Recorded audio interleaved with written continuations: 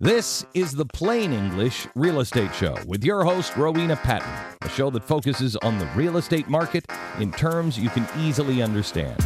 Call Rowena now. The number is 240-9962 or 1-800-570-9962. Now here's the English girl in the mountains, the agent that I would trust, Rowena Patton. Good morning. This is Tyler Malore, joined by William Morrison for Asheville Real Estate News Radio. How are you doing this morning, Will? Oh, I'm doing good. Hello, Asheville. No complaints. It is another beautiful day out here, sunny and 75. Ooh, is that actually true, or is that just a nice little ring to it? Mostly has a nice little ring to it. Randy, what's the weather outside? What do you You're think? close, 72. 72, there we go. Nice little cool morning, nice. Better than my yesterday. Ooh, well, how so? Just too hot? No, we went out for the date night. Me and the lady went to Montford Players Park, got all set up with our lawn chair. If you guys haven't been, it's awesome. Okay. But, so we had our lawn chair. You're allowed to bring drinks, all that stuff, cheese platter, the whole 9 yards. And it starts pouring. Yeah. We were there for maybe 5 minutes before we had to pack it up and take off. Dang. I'd just gotten to Carrier Park and was there for maybe like 10, 20 minutes. And then just a light drizzle. It was like, oh, people saw it like coming. They're like, oh, that's rain over there. It's like, yeah, it does look like it's going to be raining. Then just complete monsoon. Like, an incredible amount of rain. And I even watered my yard that same day. I was like, man, I weed eated. I was like, this yard is looking pretty crispy. It's time to get some water on it. And yep. Guys, if you didn't listen to our last episode, between Tyler and I, we both put a lot of work into our yard. And maybe it's time for an update. Tyler, how is your yard looking? That is a good question. Okay, so the backyard, that's been the one that's been defeating me. And, you know, I told you I've had a lot of success so far. It looks like a beautiful meadow. There's more shade back there? There's more shade back there. There's always been work. So there's like a deck that was built recently, and then that destroyed the grass that I tried to, sow last year. So I kind of started at like square one. It's looking great. And I've got it blocked off from both of our dogs because they don't seem to love my grass growing excavated either. So that looks great back there. But then the little section that I've kind of cut out for them to enjoy themselves and, let themselves use the restroom is now just barren. There's absolutely nothing. So, yes, I do have a little bit of nice yard, but on the other side, there's a very, very desolate piece of what was a dusty clay area, which is probably just a mud pit this morning. Yeah, well, I feel like you should be proud of that. You're controlling what's in your control, and that is thriving, and dogs are going to do what dogs do, Yeah. Tell me about your clover yard. How's your clover experiment? And if you need to go back, listen to our previous podcast. I think it's something to do with yards, and we talk about real estate sometimes, but mostly our yards. Yeah. So we had a little bit of a hot streak here in Asheville for maybe 2 weeks. We were in the 90-degree weather. That's about when I stopped watering my yard, kind of giving up hope on that. So today, if you look at it, the clover is thriving, healthy as can be, thick, perfectly green, and the grass not so much. So I would say it's a win still, but it's not as good as it could be. Yeah. I would say. But for people that didn't hear last time, tell us a little bit about why you planted clover, because I think this is helpful and very informative. Yeah, clover adds nitrogen to the grass, which grass over time will slowly deplete that, and so it just makes it a little bit more self-sustaining over time. So for those grass growers out there, throw a little clover in there.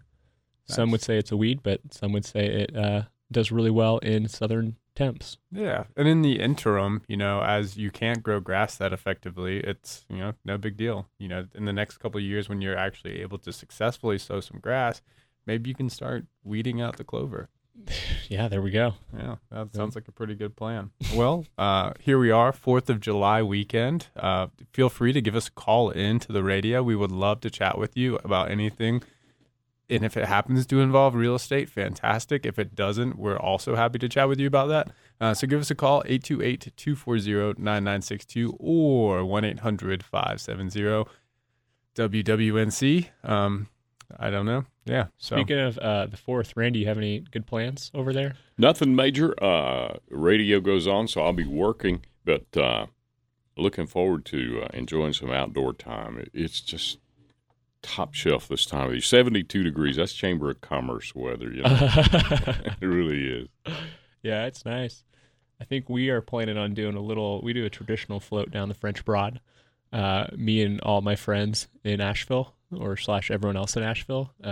But you'll get in the water and there are literally hundreds of tubes floating down the river at the same time. And it's just a party. It's a really good time. If you guys need a free activity, just bring an extra float for your cooler, and then you put in and you start listening to the guys next to you music, and if you don't like it, you just paddle over to the other party next to you and hang out with them. That's what we're doing today. That's our party. We're racing out of here. We got to get down to French Broad Outfitters, I think at 11:30. And then we'll do the floats. We've got about like 10 or 12 people. We've all got paddle boards, a couple nice tubes, so we'll like latch them onto us, which kind of allows you to cover a little bit more distance. And then we get to be the obnoxious people with the loud music because we have a lot more deck space. So, maybe we'll even play cornhole. Who knows? You can play cornhole on your floats? No, I haven't figured that out yet. But I have figured out how to adhere a lawn chair onto my paddle board. So I put a lawn chair on my paddle board. Oh, I got a kayak, a paddle. So I just sit there. The visual. Cooler with just waters on the front. We get some sandwiches, and it's a good time. That does sound like a good time. Yeah, it'll be a little murky. I would say E. coli is going to be quite high today with all of this rain and the runoff. Yeah. And go natural. early, because thunderstorms, like a 60% chance of those in the afternoon and evening hours all through the weekend. Yeah. And I think it's pushed off today. It was supposed to come in a little bit earlier. So it looks like we'll at least get half of our float outside of the monsoon. Second half might be. How long is that section you're doing? It really just depends on how well the water's running. Like, it's typically about 3 hours on a paddleboard. I think if you were maybe a little faster today. Yeah, probably a little bit faster. And it just depends on how much you're paddling. And, we're like I said, we're with tubes, so those are natural anchors, so it might be a little bit slower. But, yeah, good time. I did see a stat recently saying how much profit or income the French Broad generates. And I don't want to misspeak, but it's something outrageous. It was like $500 million a year. Oh, my gosh. From floating it? Various activities, rafts, tubing, I assume maybe some fishing guides. I don't know too many fishing guides that use French Broad. But hotels that people come and stay, except for restaurants. If you're not from North Carolina, it's kind of a unique thing to have a river that you can jump in and float down. I think we take it for granted because I don't know about you, but grew up floating rivers. But if you're coming from, say, I don't know, Idaho, Florida, Georgia, maybe that's not as much of a thing. Who knows? So here we are, and this is why it's nuts. And now I can actually speak with a little bit of certainty. $3.8 billion. B. This is April 2022, a stat. That's amazing. Each year, $3.8 billion each year. I'm sure that's like the whole stretch of it, but still, that is a significant sum. Like 2,830 miles and $3.8 billion. They're charging like $30 a tube now on the French Broad. Oh, really? Yeah. I think we should set up a hot dog stand. Ooh. Or maybe like a drink booth or something, Ooh, I like it. I think we could do a floating ice maker in the middle of the French Broad because people, their coolers run empty, maybe need refills. And that's a real niche group. You realize you have to paddle upstream to get, the majority of people. So I'm thinking you just post up, start paddling upstream, and you just toss out drinks as needed. So I did that once because we pay for a shuttle, and it's $20. What was your bond? How much did it cost you to get out of jail? we started at the bottom. We got our paddle boards in the water, and we started hoofing it, just everything we could. We maybe got 10 feet up the river, and we were just like, nope. Great in theory, not in practice. Oh, that's funny. Maybe there was a monsoon the day before. I don't remember how well the water was running. Maybe on a different day it's possible. But on our wide deck paddle boards, that's not the vessel to do it. It's not the most efficient. No, not by any means. But that's funny. Yeah, so I think that's all I can really talk about the French Broad. I think that's all the content I got. I think we covered it. Well, thinking about all the way the whole thing through. The headwaters up in Transylvania County, and then it all the way to Lake Douglas. Is that right? Newport, Tennessee. So that's a long stretch. A lot of dollars. Yeah, Mhm. yeah. Yeah. I'd say so. That's significant. Absolutely. Well, let's talk about some real estate trends because the market is shifting so quickly. Yeah. I think it's kind of on top of everyone's mind in terms of buying and selling. So I'm looking at a statistical model for Buncombe County, and again, the average price point at this point, or median price point, is $350 to $450 is kind of the range we've been seeing it fluctuate through.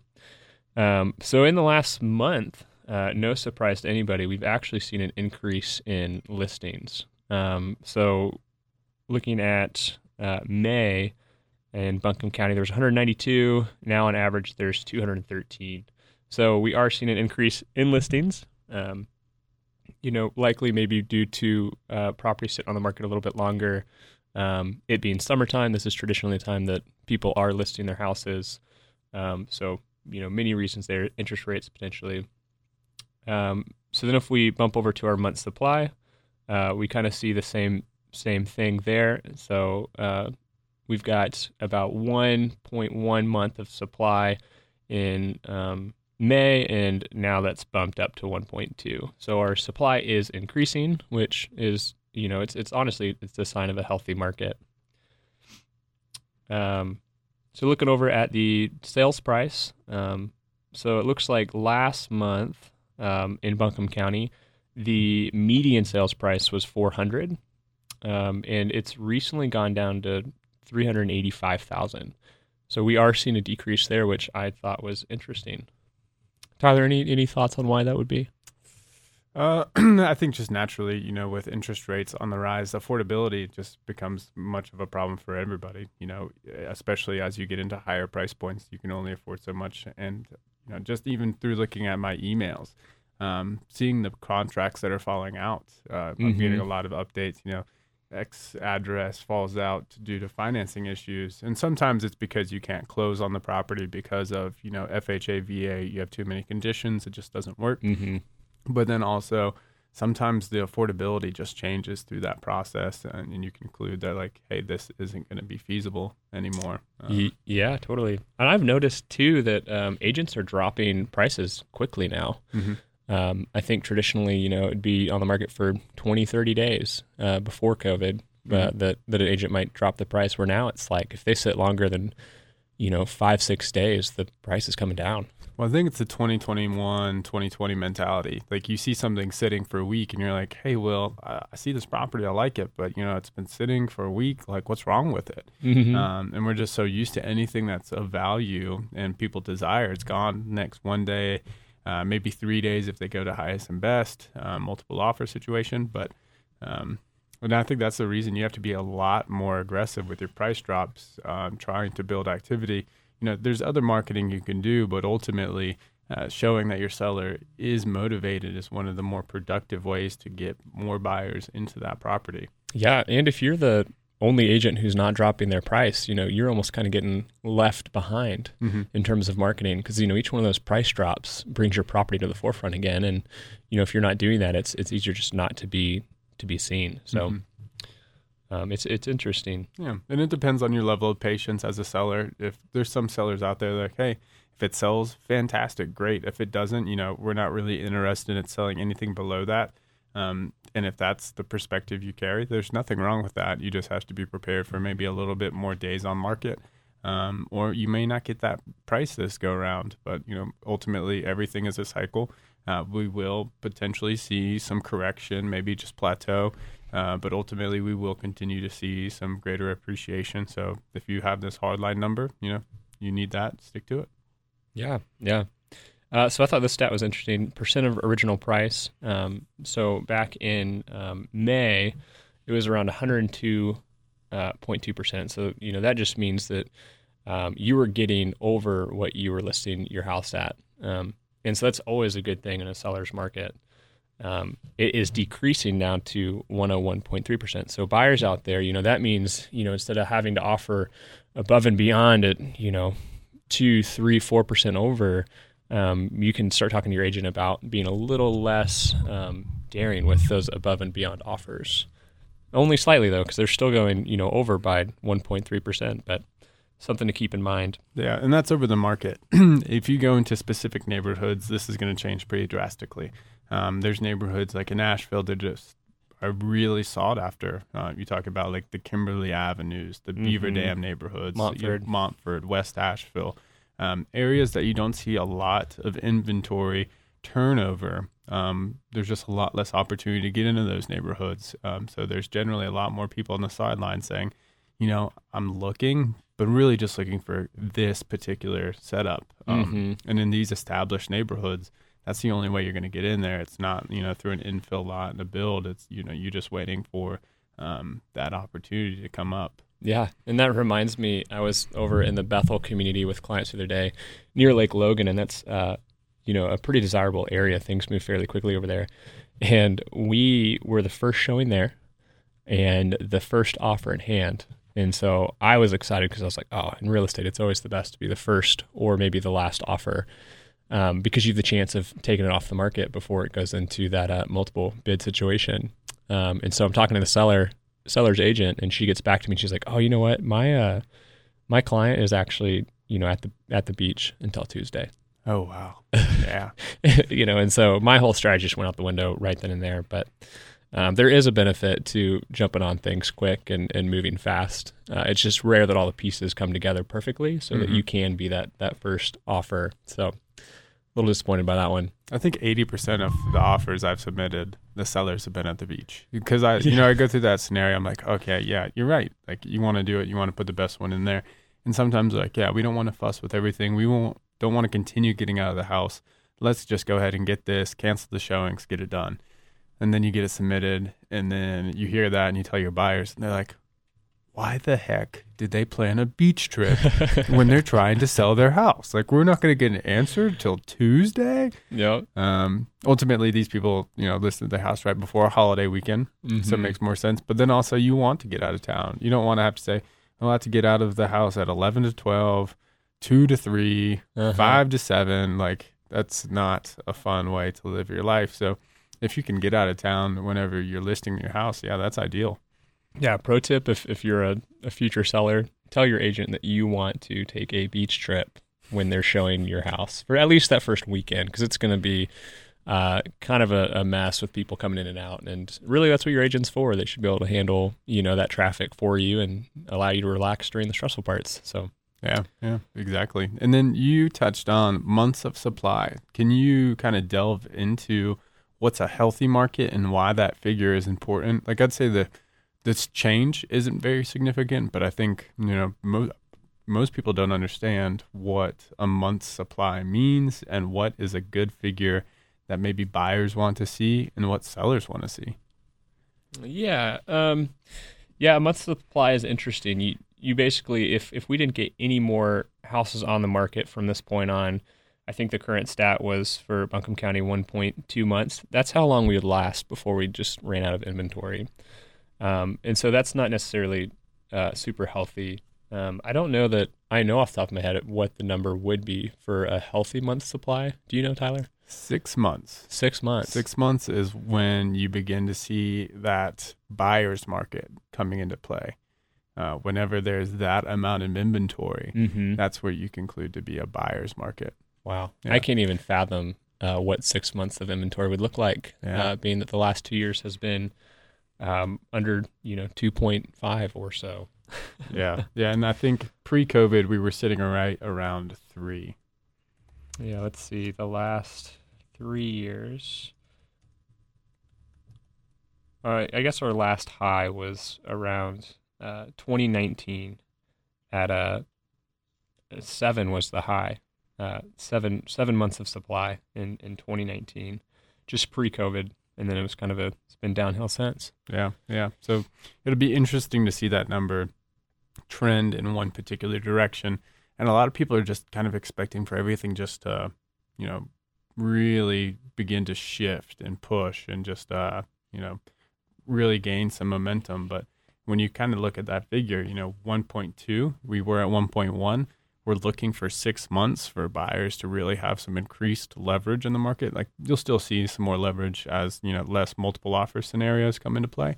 But considering we're so far out from that, and we would need that influx of inventory. And that's what I've been reading about a lot lately is where is that going to come from? Previous in 2008, that came because people didn't have equity. You bought a home a year ago. Mm-hmm. You have tons of equity already, right? Mm-hmm. That's not something people can normally say. So, unless you're in that past, 3-month range, maybe where you're not seeing as explosive growth in equity and appreciation, then, you're looking at a lot of people in this market, even people that have refied with a lot of equity, because most companies, most mortgage servicers are not allowing you to cash out refi more than 65, 70, maybe max out at 80% if all other factors look good. So you're still looking at people in the market with 20% equity. Mm-hmm. So it's not a lot of over leveraged sellers. So where is the inventory going to come from? Yeah, that's a great question. I don't know. Yeah. And I don't, with interest rates being as high, a lot of people, I'm trying to remember what the stat was that I heard, but there's a huge percent of people that have great interest rates. And I think, I don't know what the situation is, but if you're just like, I want to move because I could use an extra bedroom, I could see people waiting because they don't want to inherit a higher interest rate. Yeah. Yeah. And if you're a buyer out there right now, don't be defeated by that because they're higher right now, but they're not necessarily high. We're just coming off of a period of extremely low interest rates that were abnormal. So everything's going to look a little bit higher, but these aren't unreasonable interest rates either. We're seeing 5.5 numbers around there. And, I originated a mortgage, I think, in 2017, and, that's where I was, right around there. It's not, unhealthy. And if they do dip back down, I think most mortgage lenders will recommend that you try to get like a point decrease in order for it to be valid for you to refi, especially if you tend to be there for a long period of time. So that's what you still have the option to do. If you buy now, interest rates drop in a year, 2 years, inflation's under control. They feel like they can kind of dial that back. That's always an option too. Yeah. Yeah. You got any other figures for us there? The last one I was going to mention is just showings per listing. And I figure this is kind of helpful for anyone who is actively selling their house and they're just wondering, why is my house not selling? So the amount of showings per listing before it goes under contract in March. Let's not look at March. Let's look at May. May was 10 showings, and now it's bumped down to 8.5, which is interesting. So we're actually seeing a downward trend there from 10.3 showings to now 8.7, in Buncombe County. I was looking at the entire MLS. So with that, if you're a seller and you've had your property only shown 4 times, you're like, why is this not selling? Hold on to hope because, the average is significantly higher than that. So sometimes it just takes more than a handful of showings. And I think one thing to consider is we're having a lot more buyers from out of state purchase, and with things cooling a little bit, this time last year I'd say, hey, Will, before you travel, let's put this thing under contract because I would hate for you to travel here and then we, get beat out in a multiple offer scenario. But, with properties sitting a little bit longer, I could say, hey, Will, set up some travel. We'll take a look at it in person, make sure it kind of fits the bill. And then we can write something on it. We can even set up like a half day of showings.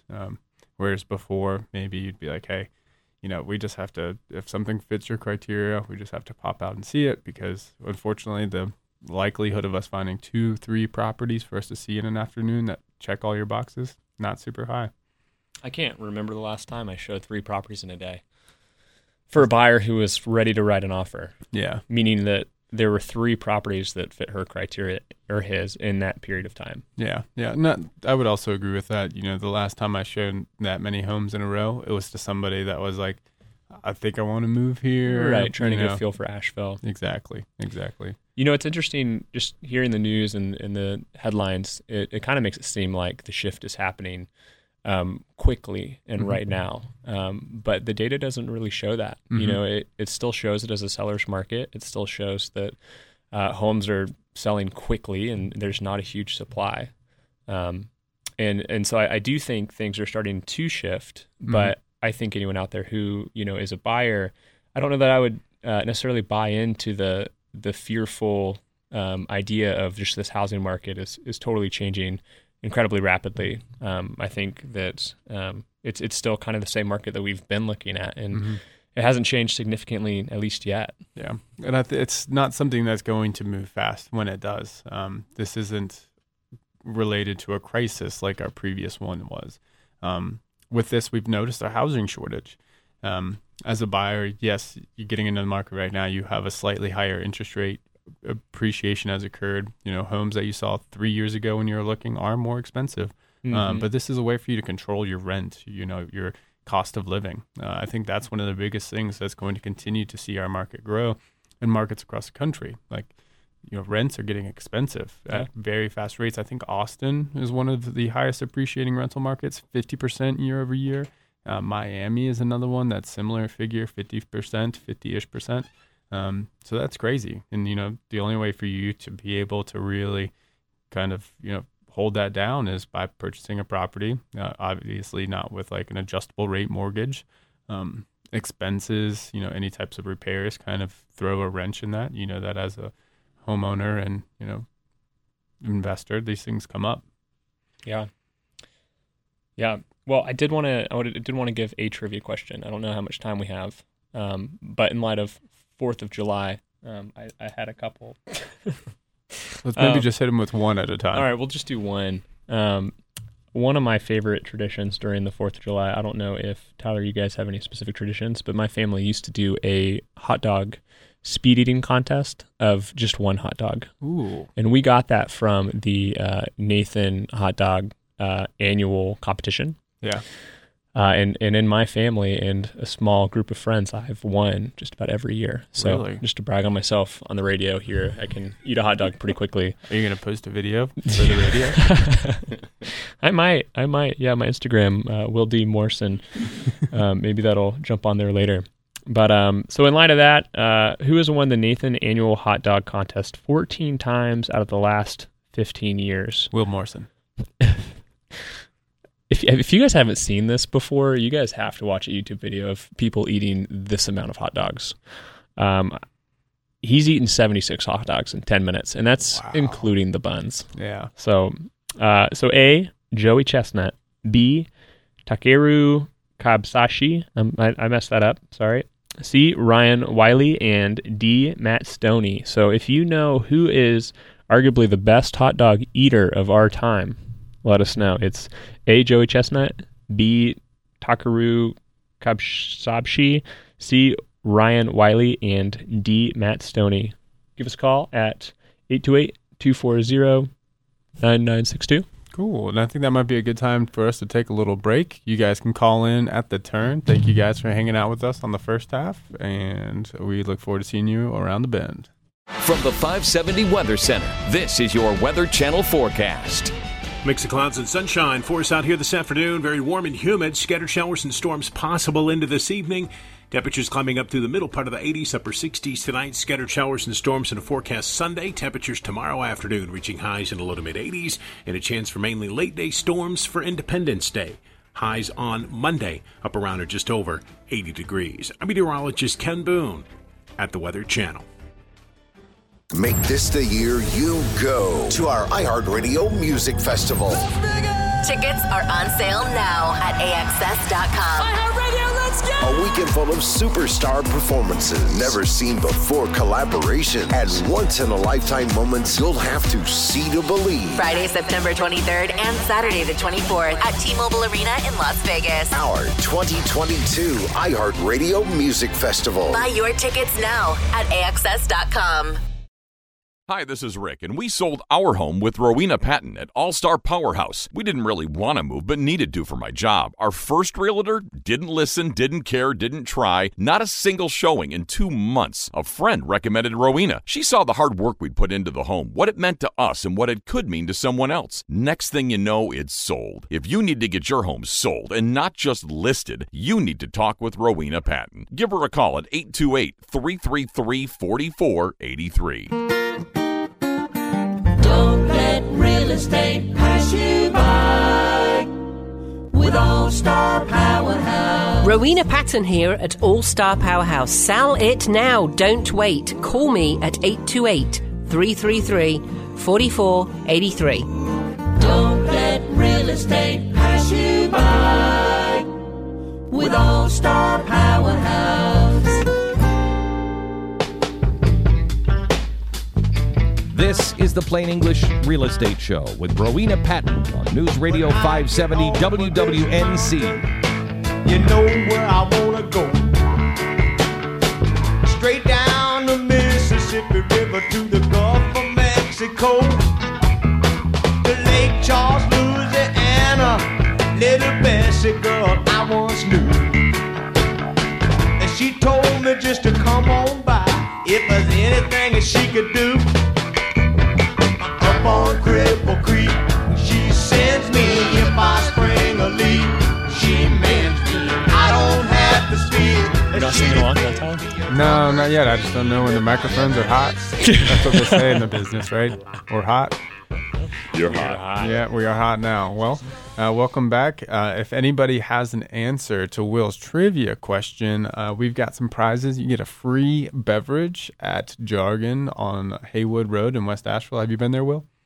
I haven't actually been to Jargon. I've been meaning to. I hear they've got great food, good mixed drinks. I think you've got too many microphones in front of you. You can't decide which one to speak into. Uh-oh, am I echoing? No. I just see you. If you guys can't see, we've got like 6 or 7 microphones in here. So, really, I'm just jumping around. Yeah. Hey, get excited. But yeah, awesome restaurant. It's a little bit more of like a fine dining experience. Or you can head down to Sunshine Trading Co. down by 12 Bones, free mask. And I think those are our prizes. Perhaps we could leverage one partially free tubing trip with Will Morrison on Monday, him and all of his buddies. You can tag along. They'll have a cooler. Absolutely. I can't say it's going to be free beer, and I can't say we'll bring you a tube, but you can definitely join us. Grab your tube, grab your beer, and we'll be there. Well, first you have to answer this question correctly. Right? Yeah. All right, I thought you were going to ask me a question. Ask the question again. All right, so here's the question. Who has won the Nathan Annual Hot Dog Contest 14 times out of the last 15 years? A, Joey Chestnut, B, Takeru Kipchoge, C, Ryan Wiley, and D, Matt Stoney. So if you know that, give us a call. That's an incredible thing to watch. No, yeah. I don't. It's not appetizing though. So wait until after you've eaten, maybe. Yeah, I'd say maybe. Before. I would just probably not plan on eating hot dogs. If you're going to watch that. Yeah. I will say, I'll pose this question to both of you guys. What is your favorite 4th of July treat? Like meal or food? It could be a dessert. But what is something you feel like you could eat in excess or treat yourself to on the holiday or the weekend? Those crispy critter grilled hot dogs, man. Crispy critter grilled. It sounds like a grilled possum. They're almost blackened. Okay. There's a stage right there. You go too far, like marshmallows. Mm-hmm. Yeah. You want it crunchy but not burnt. There you go. Yeah, that's hard to hit. I'm with you. Since we've done that family eating competition, that's something I think about too. Is but I'd prefer brats if I could. Okay. And lately I've been eating those Beyond Burger brats. So it's fake meat. Yeah, but they're so good. No, don't get me wrong. I still like the real stuff, but they're not bad. I tried one of those Beyond Meat burgers, and it tasted so much like a burger. It was just disturbing. It's just so highly processed. You're like, what are we even getting at here? I do wonder the health benefits of those. It's like they're vegan, but like, what are we sacrificing? Yeah. I don't know. I think that's all nonsense, but whatever you prefer. I like watermelon. That is my go-to. You're so good. Yes, that's very good. Are you a seed guy or a non-seed watermelon? Oh, I don't discriminate. Don't discriminate? I don't discriminate. One thing I've gotten into, though, have you heard of that Mexican spice Tajín? It's like T-A-J-I-N. Don't tell me you're about to put it on the watermelon. Oh, yeah. Really? And then you put it on your tecate and a little bit of lime juice. Ooh, you're in business. Yep. Then you want to go float the river, right? Exactly. Does this happen on board? Oh, Yeah, you guys packing some watermelons? we do have watermelon in the refrigerator. I've not spoken to Lee of whether or not it's making it on the vessel, but I think it should. And, Yeah. and the little container of talking, and we'll be in business. Maybe we could sell it. Try our entrepreneurial there you arts go. on the French bar. 3.8 billion is rookie numbers. I'm sure we could at least bring it up to 3.8 billion in $10 just through Oh our my watermelon sales. Right? Yeah. I just feel like there's a need for it, though. If you have floated the French Broad, literally halfway, you're like, man, I'm hot. I need more sunscreen. I need something to drink, and I'm a little hungry. Yeah. It's right when the mood goes from high to like okay, all right, we're still floating. We bring That's sub when sandwiches. we come in. Oh, You know what I mean? That's yeah. when we're there. We have got sunscreen. We've got cold water. Whatever they need. Yeah. I'm telling you guys. So we have sub sandwiches, but we pack them and shoot them out with like a wrist rocket, but like a larger size. With those things that you rocket water balloons out, or like T-shirts at stadiums. Yeah. So we can grab sandwiches and shoot them out. We couldn't really probably do too much like customization to orders because that would be challenging. We could do water balloons as well. That way, if people were hot, we could just hit them with a water balloon. The thing is that they're already in water, though. Yeah, but you know how it is. If you're in your lawn chair on your inner tube, This is true. you might not be getting too wet. This is true. Which is I don't see sometimes for the Tyler moving best. too fast. That's fair. I want to play Dave Matthews Band. Don't drink the water. Yeah, that's appropriate. That's appropriate when you're in the French Broad, that's for sure. But it has gotten much cleaner. It's just on a day like today, definitely don't drink it. But other great things to do on 4th of July. Sunday, they've got a tourist game. They'll have fireworks. I don't think we're particularly great this year from what I've heard. I cannot confirm or deny that. But have you been to a tourist game yet? Yeah, I've been to a couple at this point. Nice. The last one I went to was honestly, I can't even remember who we played. But they were doing $4 beers or something. It was cheaper than normal. Well, maybe it was a Thirsty Thursday. Yeah, maybe it was Thirsty Thursday. Yeah. But yeah, it's a good time. Yeah, it's a great time. We recently renewed our contract and I think extended. I think with the Astros, we used to be an affiliate team with the Rockies. Mm-hmm. I know there was a lot of minor league teams looking at getting cut. It's just not necessarily a super lucrative business. So I think a lot of teams or a lot of cities lost their minor league baseball teams. Oh, that's so sad because they're so fun to go to, and they're great for everybody to. And our park here is historic. It's beautiful. Yeah. I would like to see attendance go, but every time I've gone there, I'm like, man, I wish more people were going to these. I feel like they're missing out. Yeah, I saw some stats recently. They had a sellout. Then that's like 4,700 people, and they recently had a sellout. I guess it depends on the game. When is it a weekend game or a weeknight or whatever? But anyway, they are still selling tickets, and good. Love it. Yeah. Love tourist baseball. Yeah, exactly. I love sports in the area. We've got the soccer team. Have you been to any of the soccer teams, Randy? No, I haven't. Ooh, yeah. Asheville City Blues, really good time. They're back at Memorial Field, so right behind the tourist stadium. Mm-hmm. They've really kind of made a pretty good name for themselves. I think they've already moved up in division, and they've been very competitive. And we've got a big soccer community here, so it's kind of fit in just well with our local Asheville area. Yeah. Another thing people can do is there is a rodeo in, I want to say, Marshall. Okay. Yeah, there is. That's right. That's a good 4th of July activity. Yep. It's this weekend sometime. Uh-huh. Yeah, my wife used to race barrels. Really? And it was something I didn't learn about until we had dated for like 3 months. And she was like, "Can I go horseback riding?" I was like, "Oh, okay, yeah, cool. Let's go horseback riding." I am a terrible horseback rider. I don't know how to make them turn left or stop. But you can make them turn right? You can make them turn right, okay. Yeah, I don't know why. But she jumps on a horse, and she is, I'm not kidding, like a horse whisperer. She can make the horse just spin in circles. She can make it sprint and then slide its back legs to a stop. Very impressed. Wow. I think I fell in love that day. Oh, wow. Yeah. I've been in a bullfight once. Yeah? Yeah. In Mexico, it was a few years ago. My current wife almost left me when I got into the ring, but it was like a carnival bullfight, and there was like about 20 people in the ring, and they would gesture the bull towards them, and then the other side would try to rear him back to the other direction. When you say bullfight, I'm thinking of the guy with the red cape and the bulls. How was it similar to that? Yeah. There was a couple people with capes in there, but there was like 2 barriers, one on each side, and basically 2 teams of people would like run in there, and once they was going at the other group of people, the other group would then progress towards the bull and try to gesture it. Some were getting as close to touching it to urge it over to the other side. And it has horns. Yes. Full size. Wow. Yeah. You killing my story about getting my hair braided in Jamaica, but I ain't never fought no bull. I can't say we fought, but I hopped in there and I ran around with them, and it was a blast. My wife Lee was not pleased with me though. I'm surprised Lee didn't jump in there. I would have thought she would have. Rally those bulls. Yeah, she was not very comfortable with me making it out of there alive, I guess. Hey, it's the 57th annual Marshall Rodeo and Fireworks going on all weekend, today, tomorrow, and Monday. Wow. Fine. So I wonder what all events they have at the rodeo. Do you know? I think they have the whole shimoli, the barrel racing, and bull riding, bronc riding. Yeah. I know a fun event with families is they'll put all the little kids out into out into the field and you'll wrestle a sheep down. Oh, yeah. Or try to ride a sheep. I don't know how it goes. Yeah. I think both. Who knows?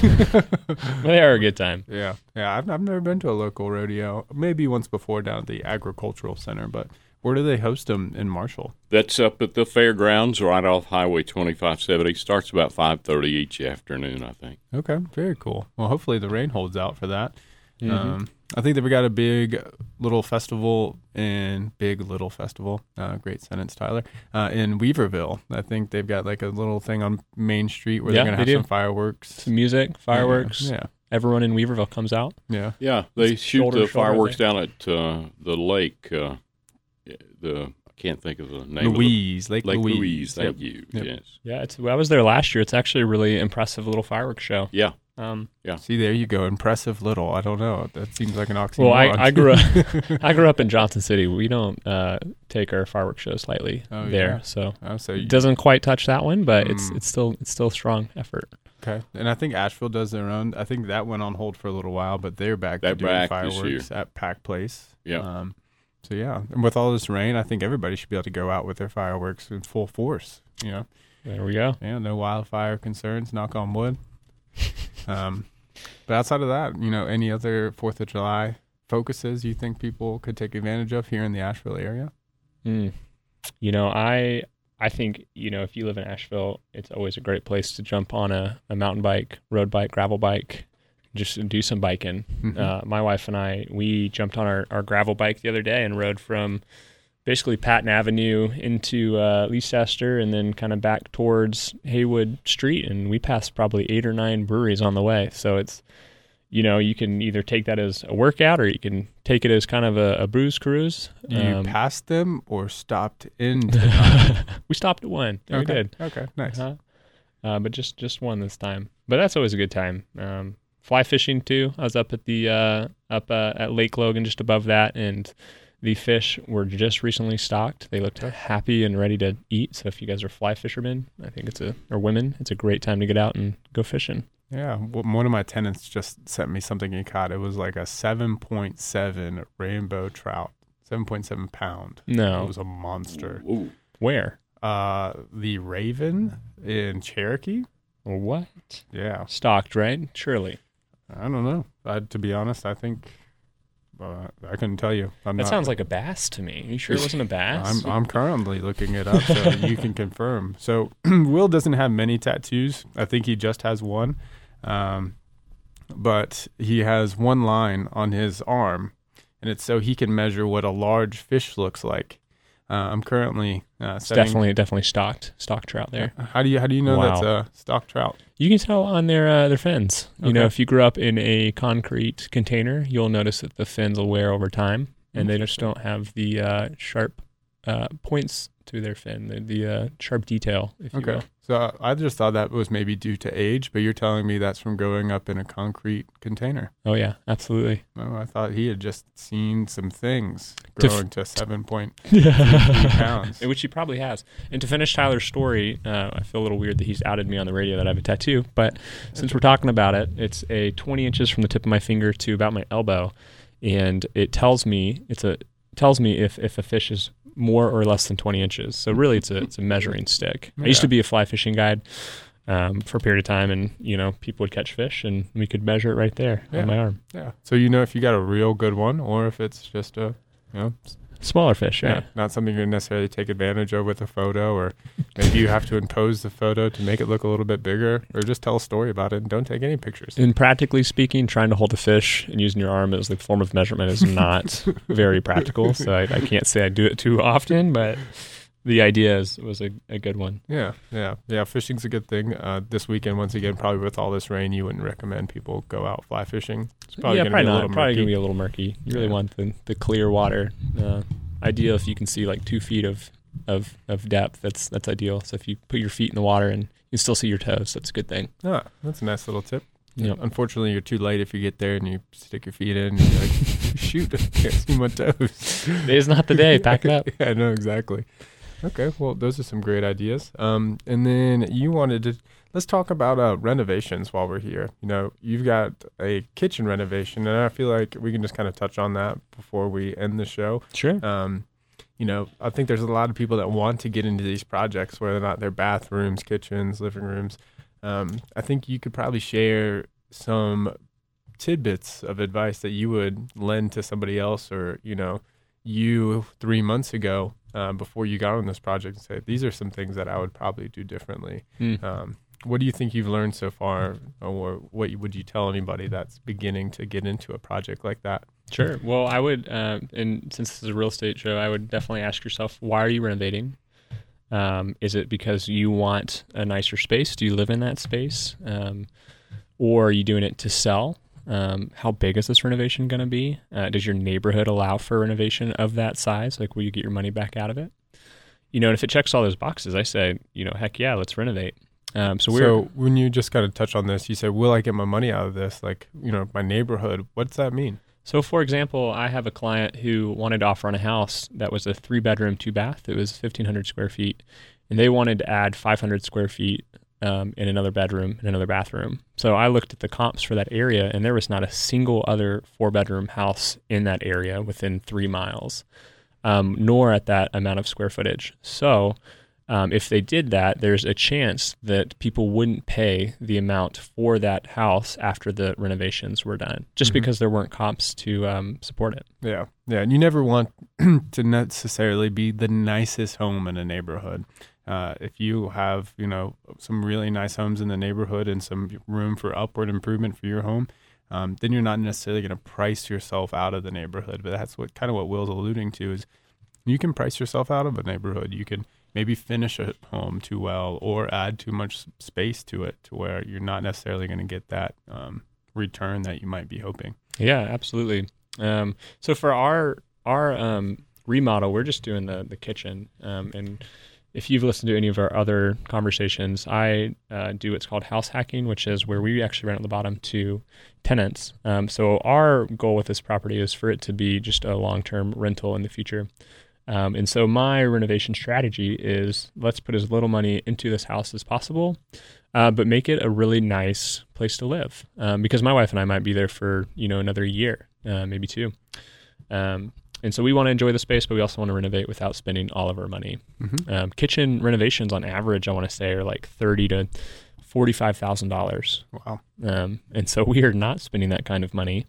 But what we are doing is we're kind of hitting the things that matter. So countertops, people really appreciate a countertop that is durable, low maintenance. Ours is currently made of wood. I know that the wood countertops look really good, but wood and water don't do well together over a long period of time. And so I'm replacing those with granite. Okay. And initially when I started, it's like, okay, let's get rid of the countertops, which then leaves the cabinets. Mm-hmm. At that point, the cabinets would be ruined. So it's like, okay, well, let's replace the cabinets. And then, then you've got the floor. And that's the only time the floor is exposed, which is tile it's coming up in parts. It's like, okay, well, let's just go ahead and get rid of the tile. And then I get rid of the tile, and then I'm looking at the subfloor, and there's rot in sections. And so now it's like, okay, well, let's get rid of the subfloor and replace that.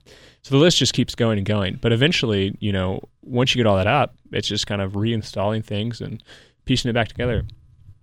So I think all in all, it's going to be a fairly affordable renovation, because I'm doing most of it myself. Mm-hmm. And I think it'll really improve the space for my wife and I, and then, in the future, whoever lives there next. Yeah. So I guess the biggest thing is like whenever you get into one of these projects, you can prepare all you want. But just like Will said, you start uncovering things, or you start seeing, especially if it's an old home. Yeah. Homeowner specialists is what I call them. A lot of times we take these things into our own hands, and the people that buy Will's house in the future and they tear his kitchen apart, the things that they're going to see when they see how he built this kitchen, they're going to say, man, I think I could tell this was not permitted.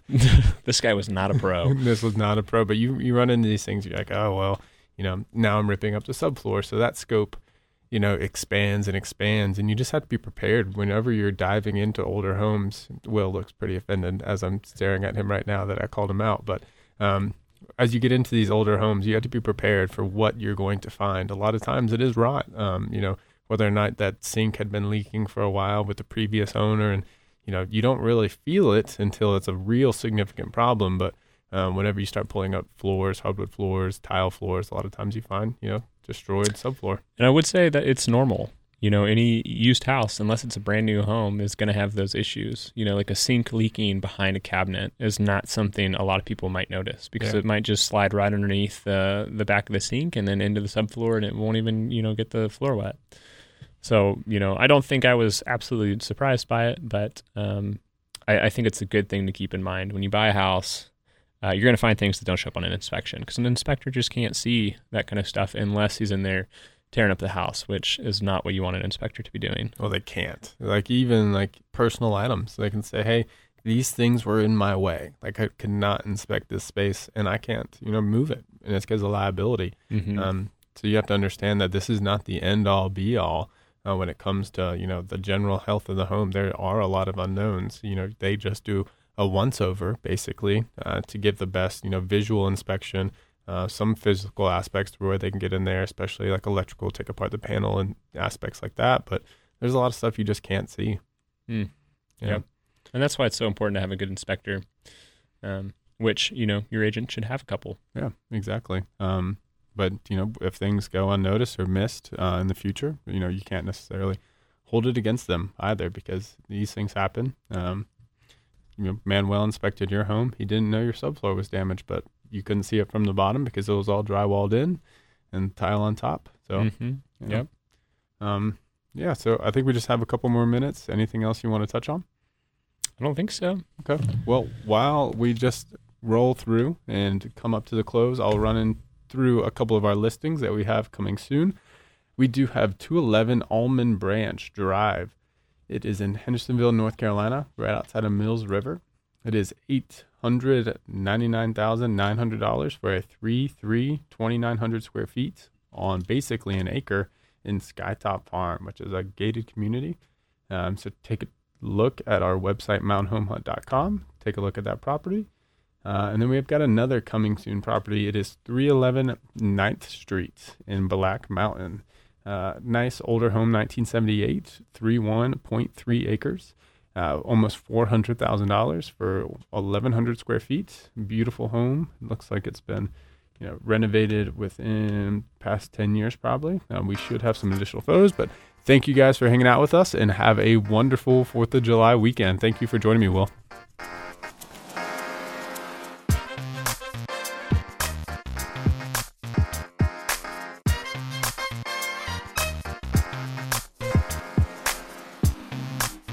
This has been the Plain English Real Estate Show with Rowena Patton. Visit Rowena and post your questions at radioasheville.com or call her at 828-210-1648.